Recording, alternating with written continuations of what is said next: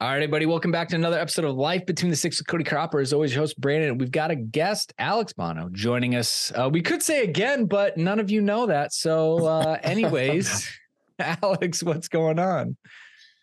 Oh, not much. You expect that when you make an appearance that, the hosts at least have the decency to tell you they're not going to release the show that you did 2 years ago. But now, I know, and I've been wondering where it is. I know that it's just sitting in the archives, and maybe one day it'll see the light of day. Maybe one day it will. Who knows? Maybe one day it will. We don't know. Yeah. Well, firmly supplanting the show is Life Between the Sticks with another goalkeeper. Excited to have you on, obviously, with DC this season. So, new team, new change for you. What is it like, though, having a celebrity manager, Mr. Rooney, the gaffer?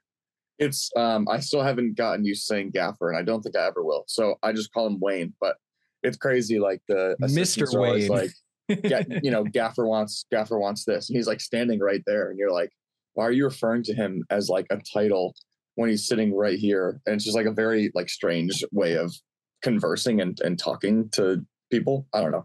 So I just call him Wayne. But it is nice to have the biggest personality in your team be the coach. It actually takes off some of the pressure that players, I think, might face, because he knows the game so well. He has so many experiences in the game at the highest level that when you get to learn from a guy like him day in and day out, and like when we show up to the hotels and, there's people waiting at the steps to get your coach's signature, you're like, this is a bit different. But it's kind of nice because it kind of takes some of the focus off of players and lets us just get down to business and do what we're asked to do. Yeah, I think that's a really good point that not a lot of MLS fans or maybe players in MLS would have experienced, having played on teams where a lot of players are bigger than the managers.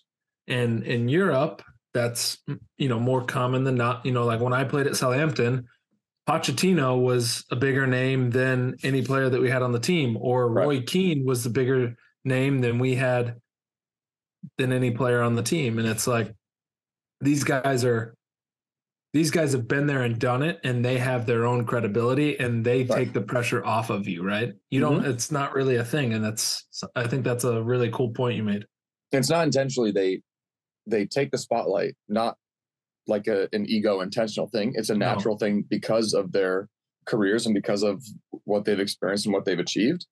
And when you sit back and think about it, it's kind of nice that you get to experience learning from someone who's done it at the highest level. And at the same time, they on a daily basis get all the attention. They are getting the headlines, and you're okay with that, because when the players do something to deserve the headlines, then you get it. But it takes some of the pressure off of being a player, some of the pressure off of the high stress situations, because you know that your coach has done it. And at the same time, he's great about protecting us and speaking up in the media and being a manager who takes the criticism and who doesn't, throw his guys in the line of fire. So it's been good. He's a really great coach. I'm really happy to be here, and I am learning every day and enjoying the experience with him.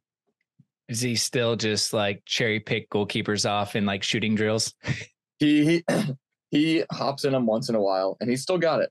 He's definitely still got it. So I can see him like out there with the T90 lasers, the old school bright yellows. He wears he just wears Copas now. It's like the weirdest thing. And you think that he'd be this angry, grumpy guy, because like when he played, you're like, is this guy ever happy? Like, does he smile? He always he scores looked a goal angry, and it looks like he's still angry. Yeah. It's like, dude, you just scored. But he's actually like super soft spoken, like really personable. Really cares about like what you have to say, and will pull you and just have a chat about your family and all this stuff. And you're like, this is so strange, because I thought you were just like a grumpy, angry former player, and you're like one of the nicest people. So love it. Yeah, that's some cool insight. That's cool insight, because I would have had the same perception that you just kind of described as like grumpy former player. I don't know, like misses playing, but is kind of past it and is just angry with the world. But he's so even keel. Like he has no. That's fantastic. He's the opposite. You're like, this guy like misses a chance in a game, and he might just like it looks like he's just seeing red. He might just go off and kick someone, you know?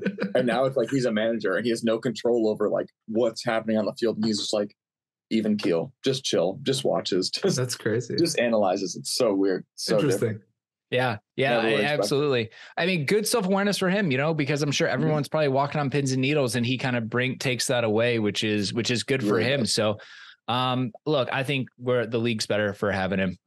You know, the way he's building his project there in DC United, assembling you guys and the right types of people, and he's very clear about what he wanted from people, and that he wasn't going to sign vanity signings. They needed to be bought in. So, I'm sure that just helps with the unity of the locker room a lot. 100%. All right. Well, should we chat a little MLS, gentlemen? We are officially let's do it. Done with I don't even know what week was this. Match week 5 already? Match week 6. 6? Yeah. Oh. Well, sure? I mean, Cody, I think so.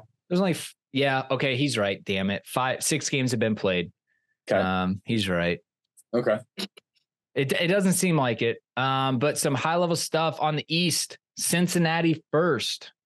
They have now leapt up there. Atlanta second, New England Revolution third, Columbus fourth. Western Conference, St. Louis, even though they have their first loss, still in first, with Seattle second, LAFC third, and Minnesota United fourth. So again, just kind of set the stage there. Who's at the top? So we're going to start with Cincinnati versus Miami. When you go to the top of the standings in the East, we're going to start with you there. They are, from a points perspective, the second best team in the league.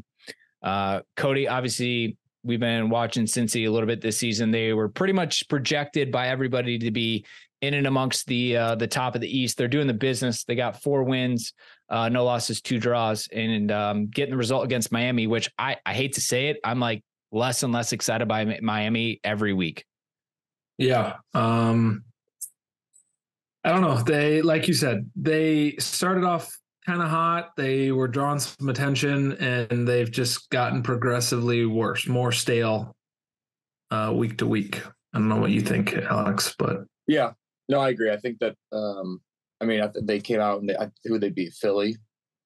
And obviously Philly's, you know, that team in the East that everyone thinks was just going to kind of stay the powerhouse that they were last year. And they've kind of, you know, they've struggled a bit in the beginning of the season as well. Obviously, Andre got hurt, which is not the reason that they're not, you know, winning all their games. But, you know, so they'll take some time to figure it out. But I think Philly will be fine. But Miami went in and beat Philly in one of the first couple games, and everyone's like, wow, is this Miami team for real? And then just slowly they've, you know, I don't know what their last couple games are, but they lost to Chicago in the dying minutes last week. Oh, yeah, that's right. Toronto beat them 2-0, and then they lost to NYCFC after winning their first 2-0. So it's literally been 4 straight losses. Yeah. And and they scored 2 goals against Chicago, but they've scored 2 and 4 as well. Yeah. So I don't know. I mean, in this game, they conceded a late set piece goal in the first half. And how many times have I discussed this in the first 6 weeks, Brandon, where I've said you cannot switch off in the first 5 minutes of a half and the final 5 minutes of a half, because teams will punish you. And Miami have done it several times, and they get punished by a team that not only has been better than them, but exploited the mismatch on the near post with DeAndre Yedlin there. And it just kind of, you know, I have so many great things to say about Dre, but in this game, I think the last 2 weeks, I think he struggled. To be fair, the whole team is struggling, right? You know, kind of top to bottom. And I shouldn't single him out, but you're right. Well, you're right. It happens because he's the guy in the highlight, right, that everybody sees. So he's wearing the captain's armband, which he is. You know, it's tough in him. But look, Cincinnati looked solid top to bottom, like especially when you kind of look at their passing networks and just like their average team shape. They're a cohesive unit. They're playing the back 3. They've got the 2 guys in the middle that just kind of run everything. Their wing backs push up high with 3 in attack. It just, they're well drilled. Was it Noonan is the manager there, right? Mm-hmm. Yes. Yeah. Chris Albright is the general manager and Pat Noonan's the head coach. So I was going to ask this. Do you guys, I don't know, Alex, maybe, do you feel like an advantage is having played in the MLS? There's so many former players that seem to be doing pretty well in the MLS, but then there's also some that have tried it and failed miserably. But do you think it's an advantage to be a coach having played in the league? Because it's such a unique league. It is.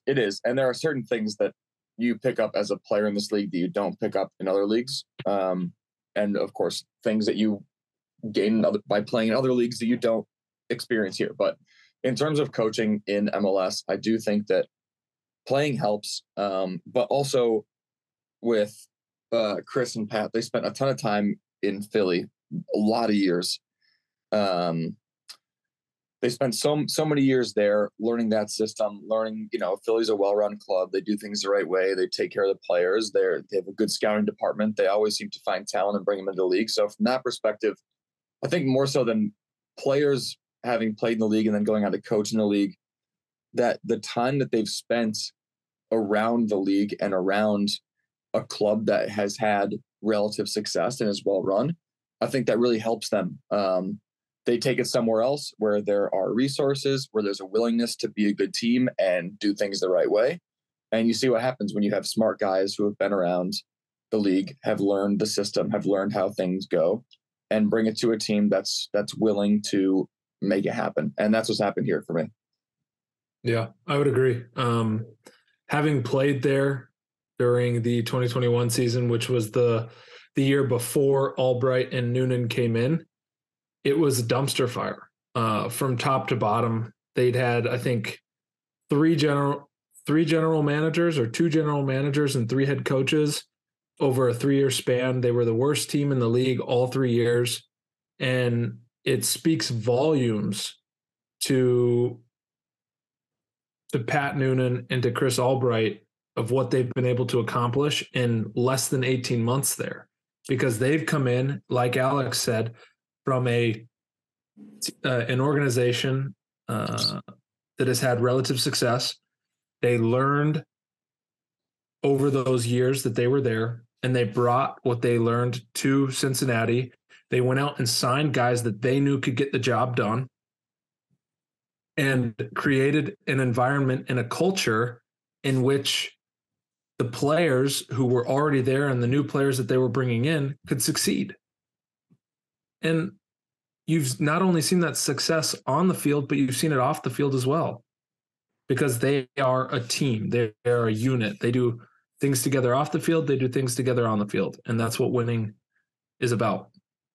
Can you give an example of something that they would have done? I mean, because there's so many teams in League 29 now. Like you said, you were there at Cincy. You said it was top to bottom broken.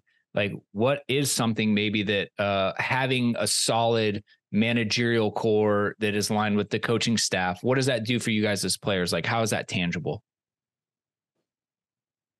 Alex? Yeah, I think for me, when it comes to that, you can see, not by them telling you, but so it's not like a direct thing, but you can see the vision that the club has, and you can see it because, like you say, it aligns with the coaching staff, it aligns with the front office, and that translates to on-field results. When you have the players that you want to play the system that you want, to play the style of play that you want, and so all those things, when you have them and you have a front office that's willing to give the manager the players that he wants and the resources that he needs to get those players. And on top of that, it's the way the players are treated at the facility, the stadium, and the way that they bring the crowd out, how supportive the crowd is. When you have a club that in this league, when you have a club where all of that is aligned, you see tremendous success. So look right now at Galaxy. They started the season, I think there are 3 points in 5 games. 3 points in 5 games, 0 wins, 2 losses, 3 ties. So before the season, you saw that the fans were going to boycott. They weren't going to go to the games. They came out and they say, we don't agree with the GM and he disrespects the fans. And so we're going to boycott going to games. And that's because They don't like the way that the front office is running the team. They don't like the way that the coach is coaching the team. They don't like the way the players are performing on the field. They think that they deserve better or whatever. And all this stuff trickles into what goes on a daily basis on the training field, in the stadium, on the weekend at games. And so you see this organization that is in a bit of turmoil, all because of there's a miscommunication. There's disagreements between the way that the club should be run or who's in charge of running the club. And that, as much as we like to say that the fans don't make those decisions, it seeps into what happens on a daily basis, how well-oiled or not well-oiled the machine is running. Yeah. All right. Well, that's fair. Cody, I did want to ask you about your boy, Brandon Vasquez, MLS All-Star last season, 1 goal in 6 games. Are we concerned about him? He's just figuring it out. I mean, because the team's obviously winning, but he's only got 1 goal. Yeah, team's winning. I think a lot of their play is going through him at some stage, whether it's him checking into the midfield and laying the ball off, whether it's him holding the ball up, maybe drawing a foul to release the pressure from the back 4. That said, he's not been as good in front of goal as he was last year. He is getting into the right positions, and there was 1 or 2 opportunities in this game that he did miss. I believe there was a set piece later in the game that he kind of had a header from 6 yards out and just missed the frame of goal. I'm not too concerned about it. I think it'll fall into place as the season goes on. However, I don't think he's going to be as clinical or as much of an impact as he was last year. I think he had a hell of a season last year, and I think it's going to be difficult for him to replicate that. However, I do think that he deserves the attention that he's drawing from overseas. Yeah. All right. Well, we'll have to see. Plenty of time for him to turn around, especially as they're flying. I will definitely be getting rid of this in exchange for the FC Cincy top you gave me, because I'm happy to bandwagon. No problems whatsoever. I don't have there you a team. go. Hey, speaking of coaches that have experience playing in the MLS, Real Salt Lake, not great, versus Columbus, pretty good, 4-0 to the Crew. Yeah. Mastroeni's side. As much as we talked about how he's a defensive guy, they're doing anything but defending this season. Columbus also playing a hot hand. I think this is 2 games in a row that they've scored 4 goals, conceded none, after getting absolutely hammered. Correct. On their side as well. So a bit of spirit and fight from Columbus. I don't know what gets you guys excited about Columbus right now. We went there a few weeks ago and we played them, and they're a good team. They've got difference makers everywhere. I think they have 2 of the best midfield players in the league, in Zell Ryan and Darlington Nagbe. I don't think that anyone, if you don't think that Darlington Nagbe is in that discussion, then I don't think that you've watched enough of Darlington Nagbe, because he's fantastic. I mean, I would agree. He's one of the most underrated players in this league. It looks like he's coasting. He never really breaks first gear, yet he makes all the difference in the game. Does he sprint? You feel like he's just kind of coasting around, and then all of a sudden he's just always in the right spot. He never loses the ball. He always makes a key pass, and he keeps that team. I mean, he is their engine. Zell Ryan's just an incredible player. The way he's able to work with Cucho, the striker, and they create for each other incredible opportunities, and they are ruthless. Zell Ryan is ruthless. So when you've got players like that can make the difference, they just brought in Wilfred Nancy from Montreal, the coach last year, that brought them so much success. So now he's there. He's really got them humming in a good way, and they could be a force to be reckoned with. And I don't think Cucho, isn't he out injured right now? Aiden Morris? Yeah, he is. He's the other one in the middle of the field scoring. Like, he's slotted in so well as too, Cody. So they're just an absolute nightmare from a form standpoint. They are a well-oiled machine right now. And a new coach. How did he get them to settle so quickly? It's a great question. I think the most interesting aspect of this team is the interchangeable front three, well, or arguable front four that they have in Zelarayan, Matan, Hernandez, and or Ramirez, because Ramirez can step in for Cucho Hernandez. Vice versa, Zelarayan comes out of midfield, Matan off the left or the right, whichever it might be. These four are clinical and they're ruthless and they score goals. That said, you have to add in Aiden Morris right now into that midfield, because with the attention from the Zelarayan demands and that Nagby demands, Morris is creating a name for himself. And he's got 3 goals in 2 games and is causing a lot of teams issues.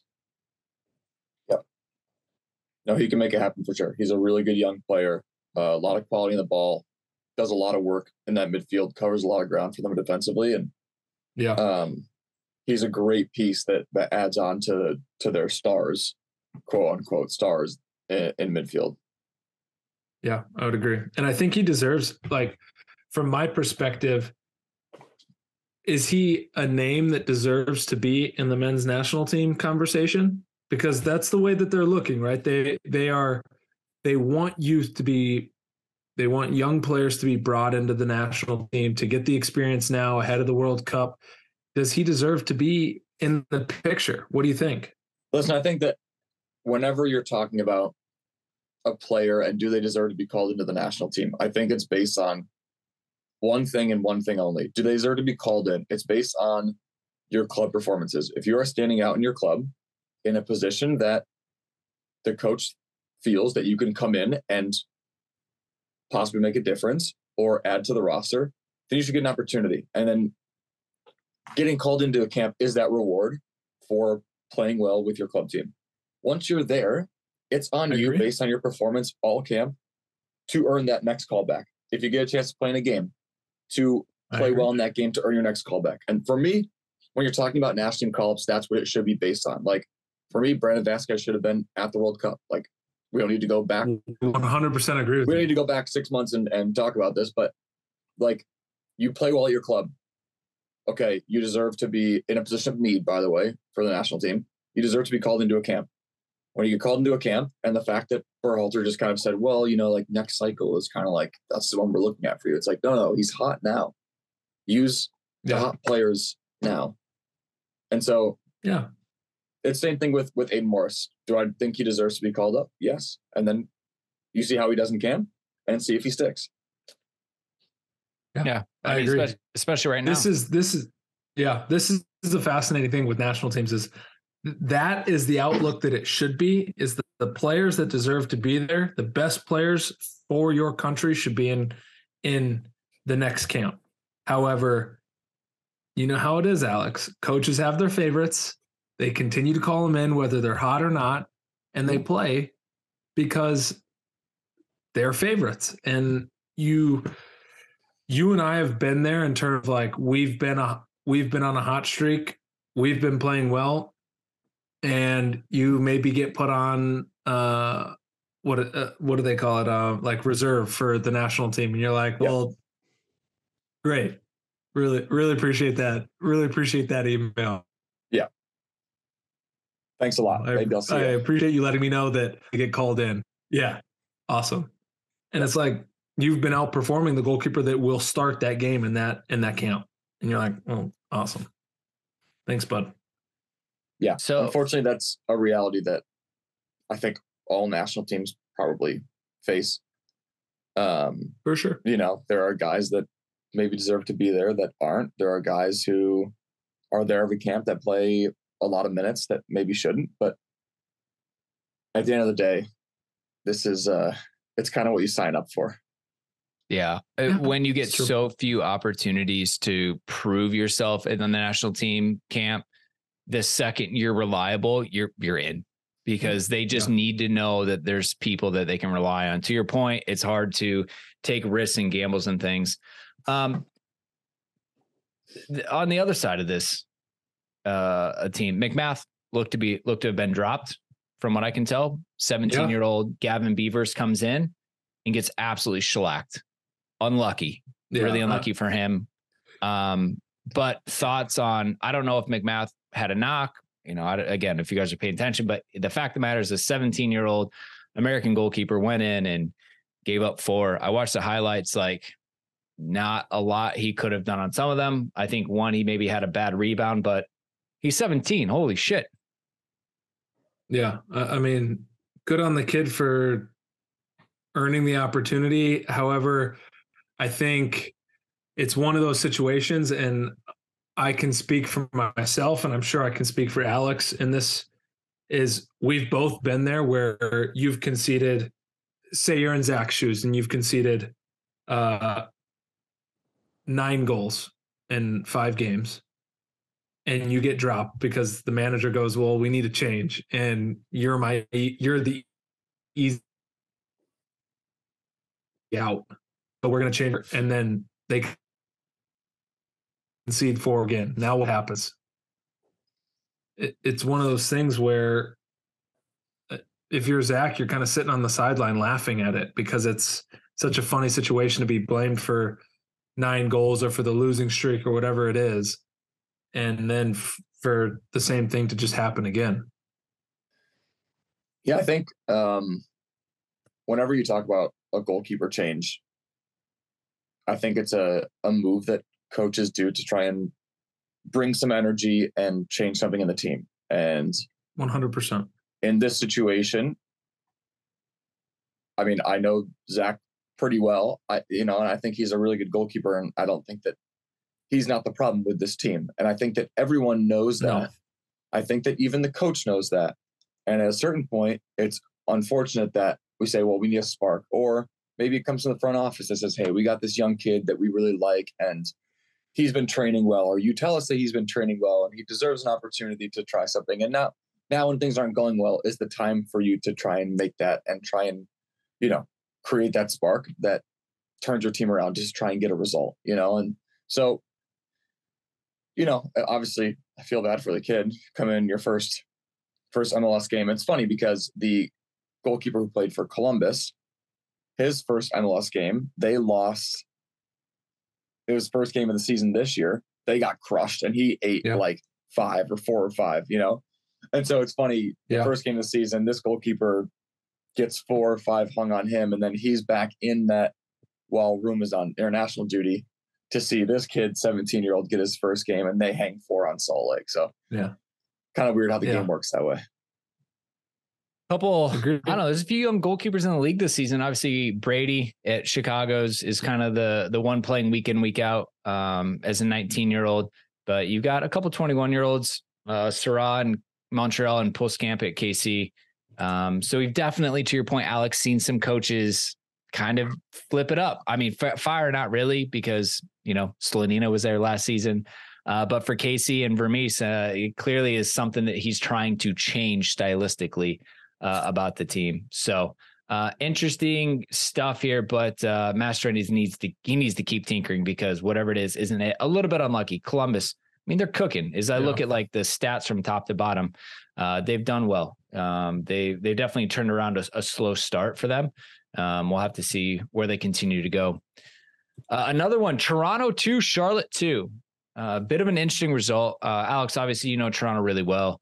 I think everyone's looking at them with the amount of money that they've spent recently and expecting the results. It just hasn't really come, but Bernadeschi and Bradley getting the goals for Toronto and Bender and Joswiak for Charlotte, who Charlotte have been down towards the bottom of most things. I mean, they're 14th in the East, with a -5 goal difference. They've only won 1 game. So I think the inconsistency from Toronto, I think, is kind of surprising us with a lot of the at least attacking star power.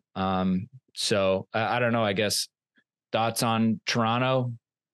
Yeah. I obviously spent a lot of time there. And so a lot of my friends are still there on that team, and I'm always rooting for them to do well. I hope that they can turn it around as the organization and become that team that they expect to be.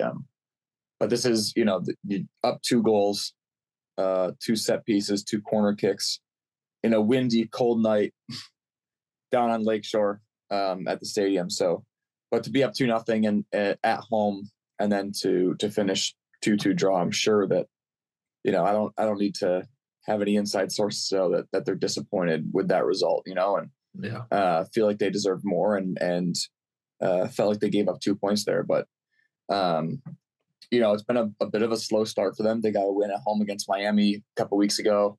Went on the road to San Jose last week and got a 0-0 draw, which is great for the defensive confidence of the team, who's given up a decent amount of goals this year so far. But yeah, I think they'd probably be a bit upset with being up 2 goals and having to take a point after. Yeah, I think it's at least the second time this season, Cody, that they kind of gave up an equalizer in a very frustrating fashion. And again, we're just kind of talking about this one 2-2 surprise also from Charlotte. And kind of talked about this again, a recurring theme. Anybody can beat or draw anyone every kind of single week, which is just part of like the craziness of this league. But what were kind of your thoughts when you saw Toronto ended up giving up 2 goals late to Charlotte? Yeah, I mean, I don't know. It caught me off guard because I saw the result at halftime. Obviously, Toronto's up 2-0.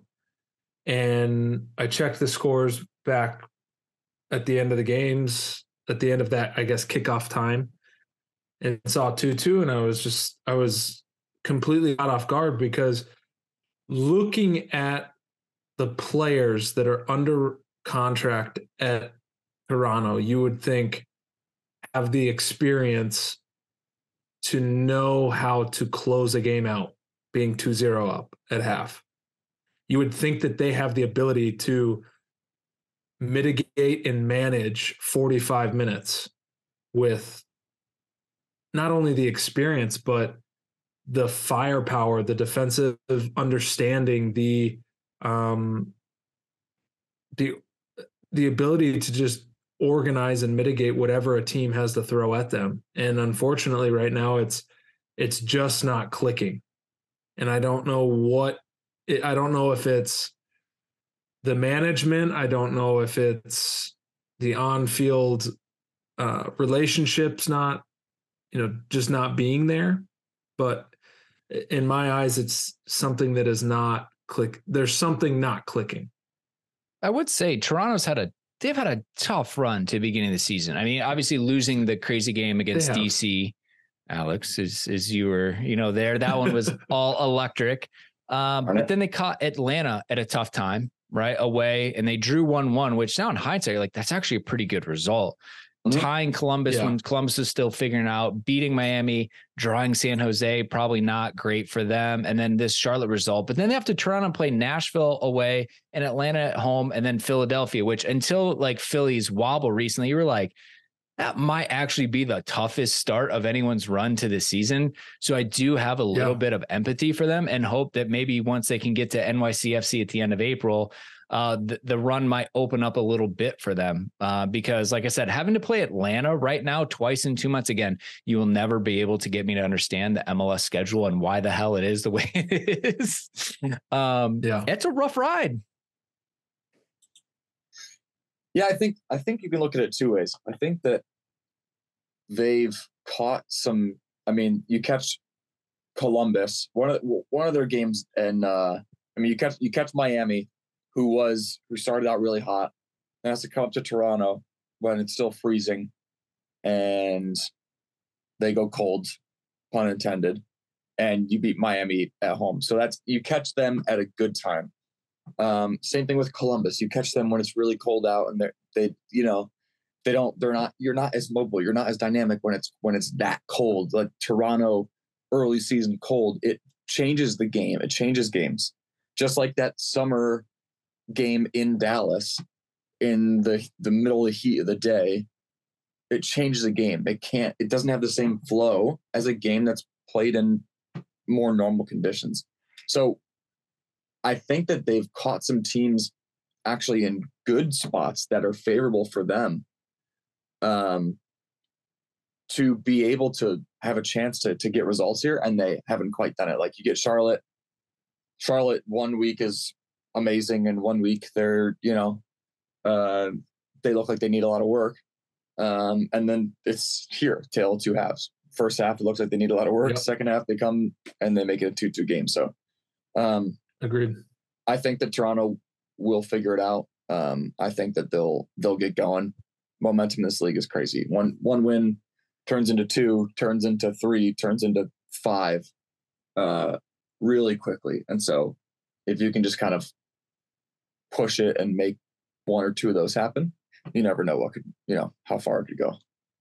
Let's just say maybe Toronto's looking ahead to see when they play Montreal at this point, the way things are going. Or when 2 they get weeks, Insigne back.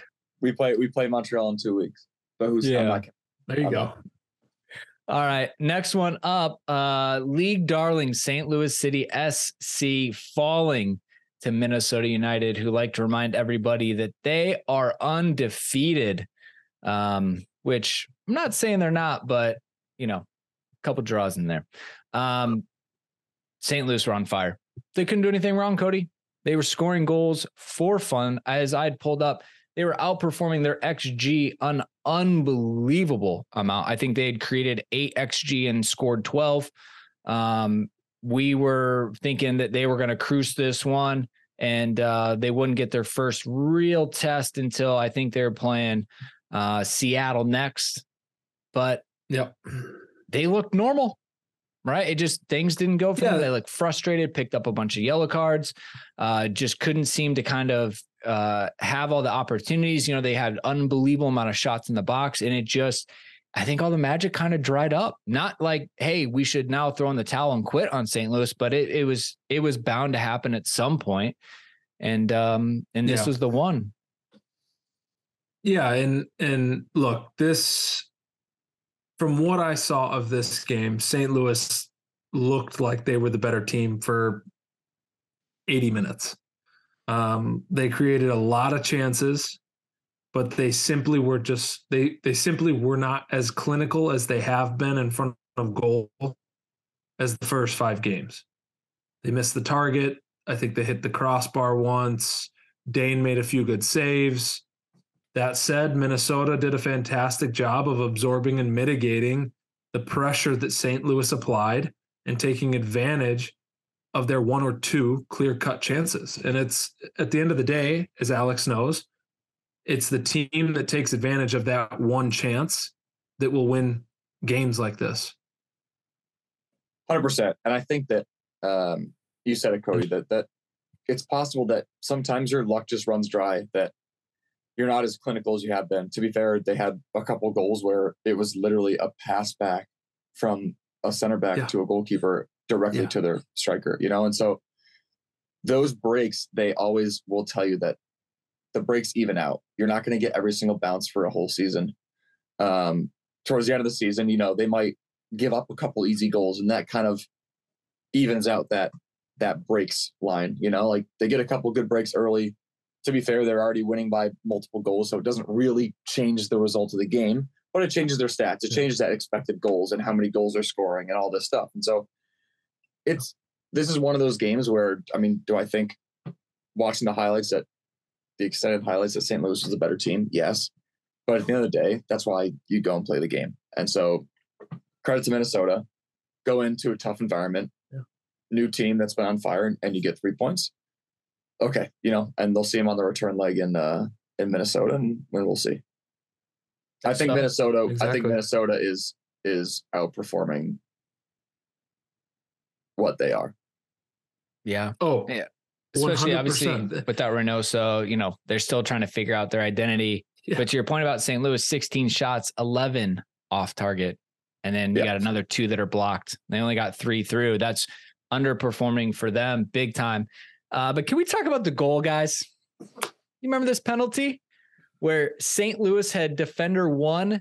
The first defender had won the ball, but the second defender was a step late and tackled the Minnesota United player off the ball, and they got a penalty. He almost tackled his own player off the ball. Correct. That's the thing. That's how late he was. So thoughts, counterpoint, Minnesota United was never going to get there. St. Louis had possession of the ball, but you can't go whack somebody in the box. Yeah. I honestly was expecting a no call on that. because the ball was so far gone. But I don't know. I mean, you can't go through players like that, and you can't create contact that late after the ball's gone and not expect the referee to blow his whistle. It's a weird one because you're right. I mean, the ball is gone.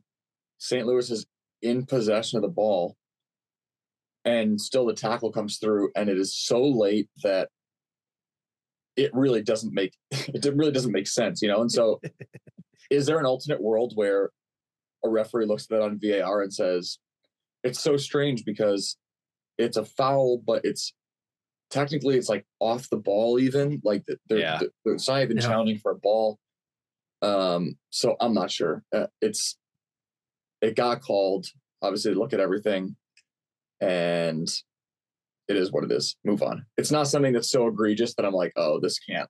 No, there's no way that should have been a penalty. Yeah. This game was scrappy, by the way. I agree. It was. This game was scrappy. It was. And maybe that's what Minnesota went out to do to disrupt St. Louis, right? Because they're so free flowing and they were on cloud nine and they came in, they roughed them up through some tackles, good amount of, cautions in this one. I am looking on the MLS site at the feed and I swear to God, it says 78th minute penalty goal. Is there a more American way to say that a goal went in? I mean, what are we doing here?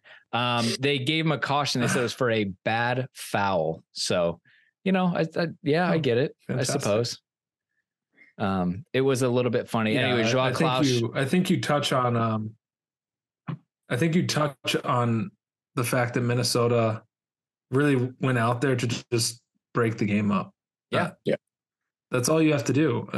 Frustrate a team that's free flowing and you break their rhythm. And I think that they did that extremely well. Yeah. Not to double check. I think Minnesota changed their shape too. They're in a 4-4-2 right now. Usually Will is a deep lying behind two other midfielders in front of him. So I wonder if that was a tactical change that they made as well going into this one. Yeah, usually they're in a 4-2-3-1, but they did play 4-4-2 last one. So anyways, Minnesota's still trying to figure out their identity. But look, I think St. Louis City at the beginning of the season goes, hey, we'll take an ugly loss to Minnesota if we can win our first 6 or win our first 5 and essentially be at 15 points and have the most points in the league. Sound good? For sure. For sure. Without Bite your hand off. Bite your hand off. Yeah. And doing it in a free flowing, fun way that captured the entire city. Yeah. Not only the entire city, the entire league. Yeah. Everybody with them. Would you guys tune in to see what they did after like their first 2 games just because you were surprised it was going so well for them? Like, were you guys just kind of drawn in because they are a first team or inaugural season team? For sure. I think that you always want to see how these teams do. And for me, when there's a new team, it's hard to hate on them because you have no experiences playing against them. You have no experiences watching them. You don't know any of the players. Or maybe you do. There's a guy that you played against or from a different team that's moved there. But you really kind of root for those teams. You root for the teams you want them to come into the league and have an easy, not an easy, but you want them to assimilate well in the league because eventually they'll be 5 years in, 7 years in, and you hope that it's not a bad decision for the league to have said, hey, we'll put an expansion team in St. Louis. So far, first 5 games, in terms of the stadium, in terms of the team, the way that they're playing, the style that they play, it all seems to be, a good decision. So I'm excited to see them doing well, and I hope they can keep it going. Yeah. Well, again, I don't think this is so bad that you're like, erase everything that's happened. You guys are done for. We'll see what happens. But, like I did say that they're going to have to figure it out because I think they have, I'm going to double check this, Seattle away next. Come on. The MLS website should be so much easier to navigate, but it's not. Yeah, they got to play Seattle away at the late kickoff. So we'll see how they do. And then they're back home against Cincinnati. So it's gonna be a tough little back-to-back run for them. So I think we'll probably get a really good test of how they handle a couple of a veteran team in Seattle and then a very organized and high flying team in Cincy. So I'm excited. Yeah. All right. Last one. It'll be a good test. Yeah, for sure. Last one of the day, gentlemen. The Canadian rivalry no one cares about. Or is this the big one? What do you guys think, having both played in Canada? What is the big Canadian rivalry up there? There's only one, and it's Toronto-Montreal. The West Coast is the West Coast. It's isolated, especially that Pacific Northwest. It's a bit weird up there.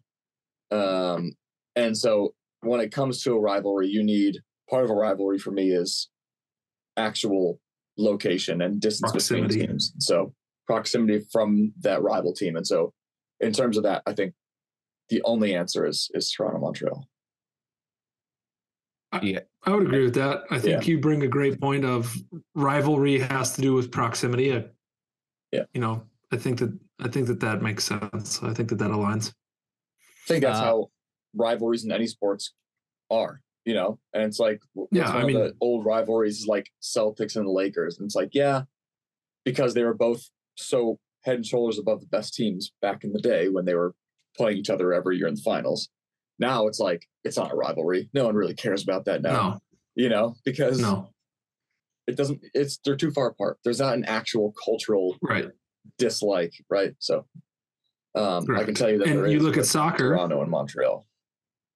Yeah. You look at soccer and you look in Europe and it's Barcelona, Real Madrid, Liverpool, Everton, Liverpool, Man United, Chelsea, and who? Brandon? You tell me. Anyone in North London, I suppose. Right now, it's more like fucking Brentford and Crystal Palace, but West Ham, Arsenal, Tottenham, Chelsea, Celtic, Fulham. Rangers, Chelsea, Fulham. Yeah, big rivalry and it could be it's 50-50 whenever they play. Yeah. It's a 42-hour drive from Toronto to Vancouver. Yeah, no, it's like going from New York to Los Angeles. Yeah. And they recommend going through the United States. We probably have better roads.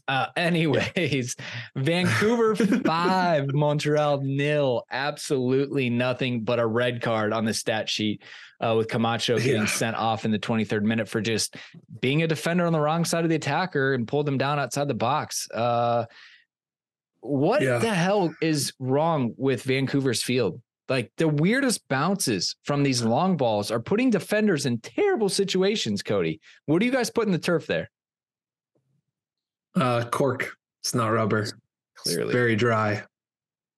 The field looks like it plays weird. Is that just me, Alex? Place to play. It's a really tough place. It's a very tough place to play. The lighting with the dome.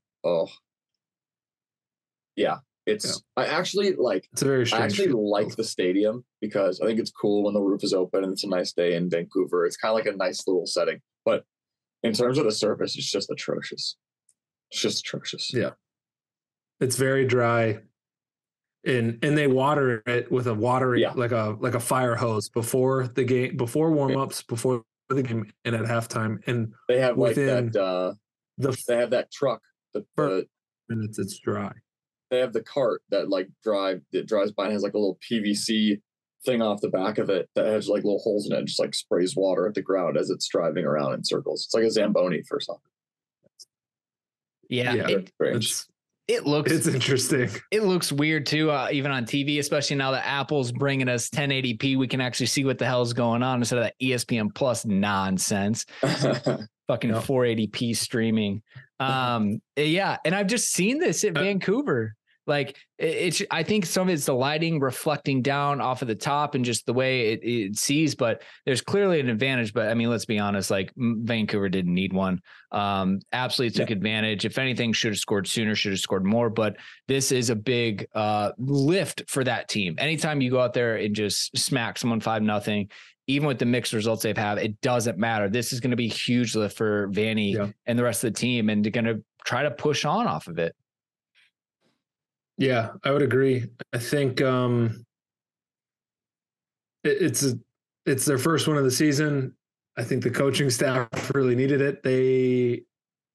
From what I've been told, from what I can assume, they have had a lot of pressure on them to get this first win of the season in the league. But Montreal, from my point of view, Montreal might as well have stayed on the plane. I mean, they might have well stayed in Montreal because this was a dumpster fire of a game for them. They could have lost 7-8-9-0. Yeah, it's, I mean, like we said, tough place to play. Canada versus Canada, so it means something. And to come in and lay an egg is obviously not what you want. But for me, Montreal's poor start is solely based on what they've done in the offseason. They've done nothing to keep the guys around that made the team good last year. They let their coach walk without even a discussion about trying to keep him or send him to a new salary. And they haven't done anything to replace him or players they've lost. And so I think it's a testament to the organization and the fact that they're not willing to go out there and spend and try and replicate what they've done in the last season. They think it's just kind of shot in the dark.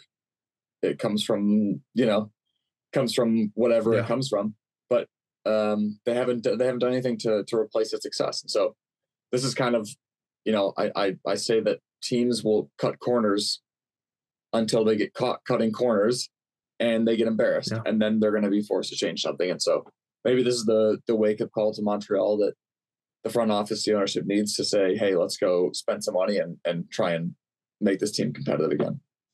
And what's frustrating is their last result was 3-2 against Philly, right? Then they had a bye week, and then they came into this about as bad as you could coming out of a bye week too. You've had extra time with people. Yeah. You got everyone fresh. Everyone probably had a couple of days off. And now you're coming back from Vancouver and everyone's on the line because what do you do from this? It's going to be tough. They play New England away next. We'll have to see. I couldn't believe that, Cody, when you said this is their first win of the season. They lost to Real Salt Lake in the opener, lost to San Jose, then draw. This is going to help the old goal difference. So I'll tell you what. I mean, and I think it speaks volumes to what Vancouver's been able to do with their academy players, because they brought Simon Betcher, who is the fastest player in MLS history to 5 goals through the MLS Next program. Oh, I thought you were going to say this season. I'm like, well, it helps when you play Montreal. No. They, I guess, promoted him. They signed him to essentially a 2-way contract last year out of necessity with injuries. He scored 1 late last year, I think in either the second to last game of the season or the last game of the season, and then has scored 4 in the first 5 or 6 games of this year. Yeah, well, he had 2 goals and assists. Obviously made team of the match day because team of the week. It is what it is. 23-year-old. Yeah, 23-year-old, obviously enjoying the freedom that he had in this game. I would say it's the same guys from Vancouver, right? You kind of expect Gressel's all over a lot of that stuff. As they are in their Christmas tree formation that Vanny loves so much, the 4-3-2-1. Yeah, it's a weird formation.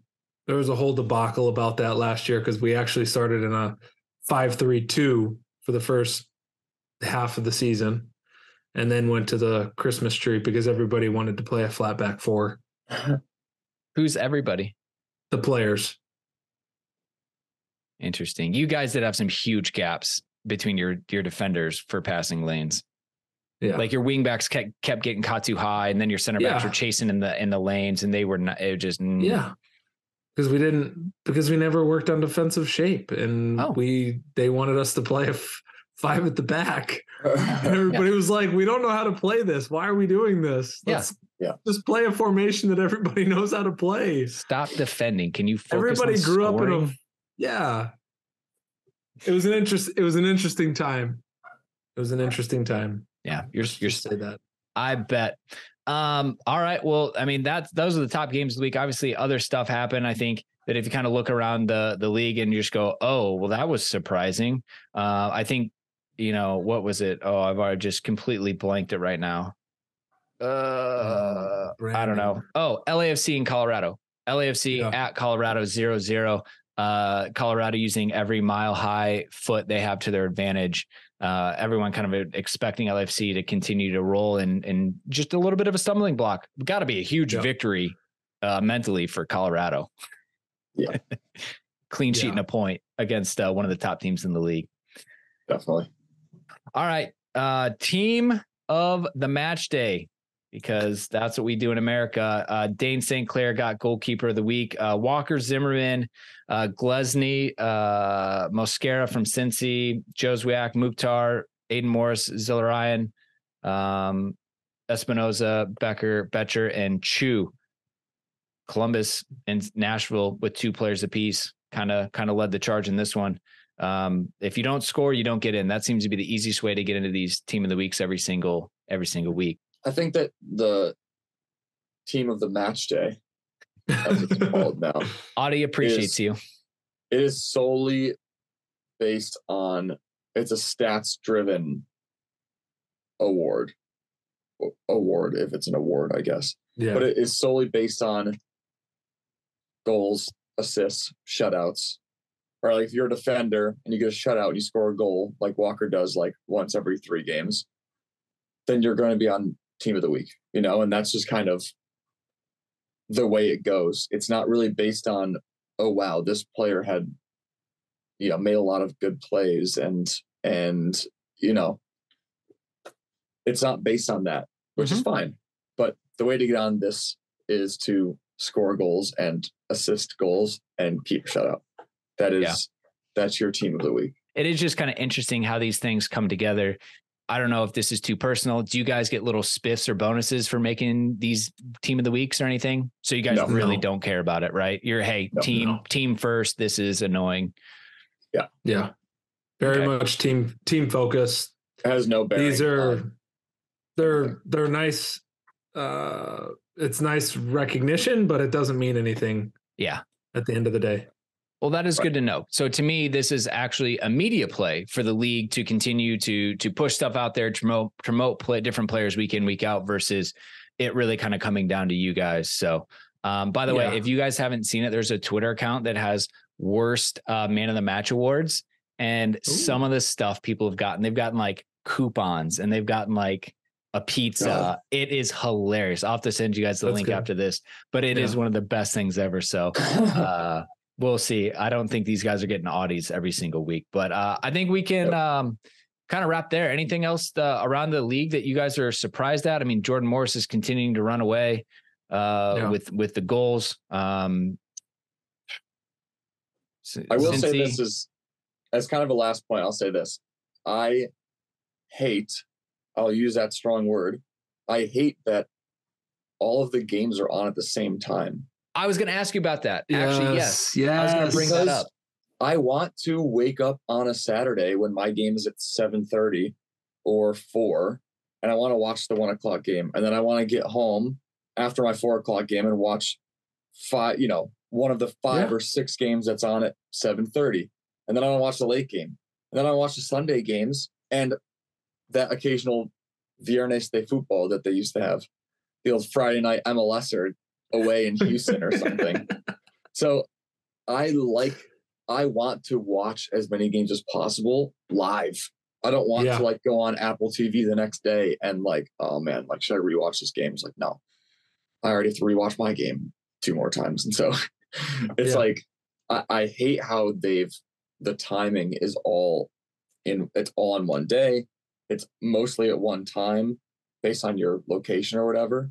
They had one game that was a 4 o'clock game or a 3 o'clock game the first couple of weeks. Now they don't do it anymore. So I guess it's a scheduling thing, but I don't know what type of scheduling issues you have when all you have is MLS. Yeah, when you're not competing with anyone else for airtime or any other sports. Yeah. So just make the games happen all day for 2 days. I think that people would appreciate that more. I think so too. However, I think part of it might be the MLS 360 concept that they're trying to It's their version of NFL Red Zone. Sure. I get that. I haven't had the ability to watch that yet. And so I don't know what that experience is like. And I don't contrary to NFL Red Zone, where there's a team that's on the 10-yard line or the 20-yard line. Let's go to this game and watch it live. Yeah. Soccer is much more fluid. You can't be oh, this team's attacking now, and they're at midfield with possession of the ball, and you're okay, he's gonna kick it long, and it's gonna come back the other way. Yeah. And so you can go back and show highlights of goals or highlights of big plays or big saves or whatever. But then you're not really like bouncing around from game to game. You're just a live highlights show, Yeah. So it makes it kind of difficult. Yeah, they definitely haven't figured out the balance of it yet. I've watched it a couple times. It's okay, and they got in trouble for spoiling a lot of things too, not telling people what happened, just being like, "Oh, look, goal." And you're like, "Wait, what? Come on." Yeah.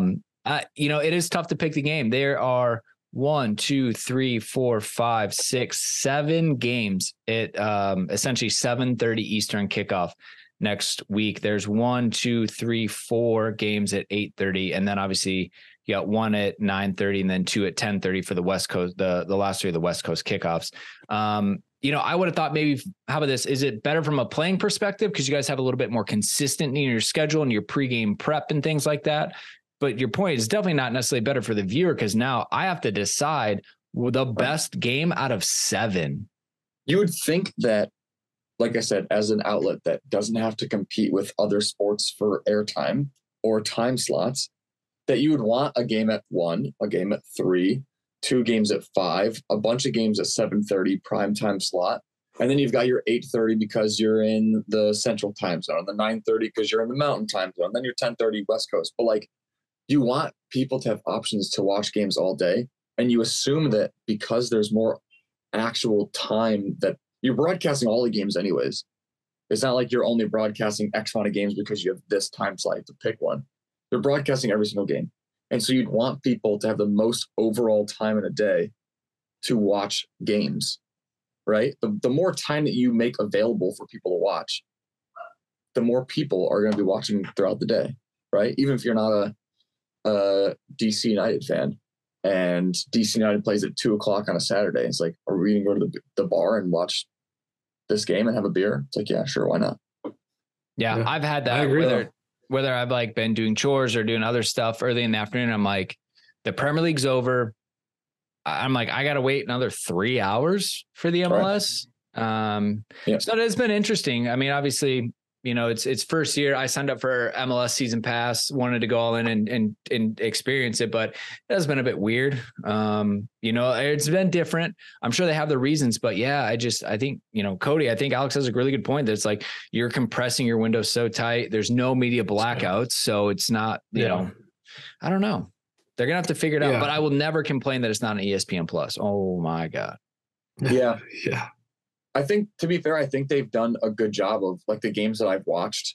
Like when I come back from a game and I'm watching the second half of the late game that's on the West Coast, or the times that you have watched the early game, like the coverage is actually pretty good.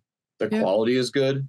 I think that as it grows, as Apple, what is it, a 10-year partnership?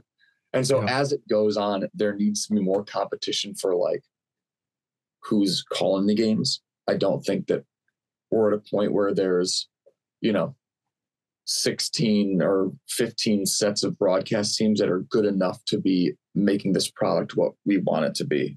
I don't think that's been consistent enough. It's not. I honestly, there are games that I'll watch on mute and just play music or something because I don't need to listen to so-and-so who's not very good at broadcasting and doesn't have great insight. I don't need to listen to that. And I would think that as a league, you would want that to be something that's a strong suit to draw people in, to have people say, I like the way that this sounds. I like the insight that they're giving. And so I think that will take time. But I would say like the overall, like the actual product itself has been pretty good. Like there's been some good games with lots of goals. I would agree. The stars have been the stars. They have been running the games. Which is what you want. And so you hope that as it goes on, it just gets better. Yeah. Yeah. It's been an interesting season, especially as this is my first time really following it. I don't know what the hell to expect every single week, but that's part of the interesting side of it. So, Alex, thank you so much for joining us. We really appreciate it. Like I said, best of luck at DC. And glad you're enjoying it. Glad you're learning a lot from Rooney and the staff there. Big up on the cherry blossoms. I'll be there visiting next week. So hopefully the 70,000 people that were there have cleared out for me. To be fair, I think the cherry blossoms might clear out for you by then too, so you might miss them anyways. Yeah, it is what it is. This is the only time that worked. We'll see if I can sneak out and visit you guys and you take on Columbus. Yes. Cody, on your side of the story, I mean, what do I got to say? I mean, who do I have to pay to get a clean sheet? You're asking the wrong person. I just want to get talk to my back four. Do you just want me to like DoorDash you some donuts? We need to stop conceding goals in the back post.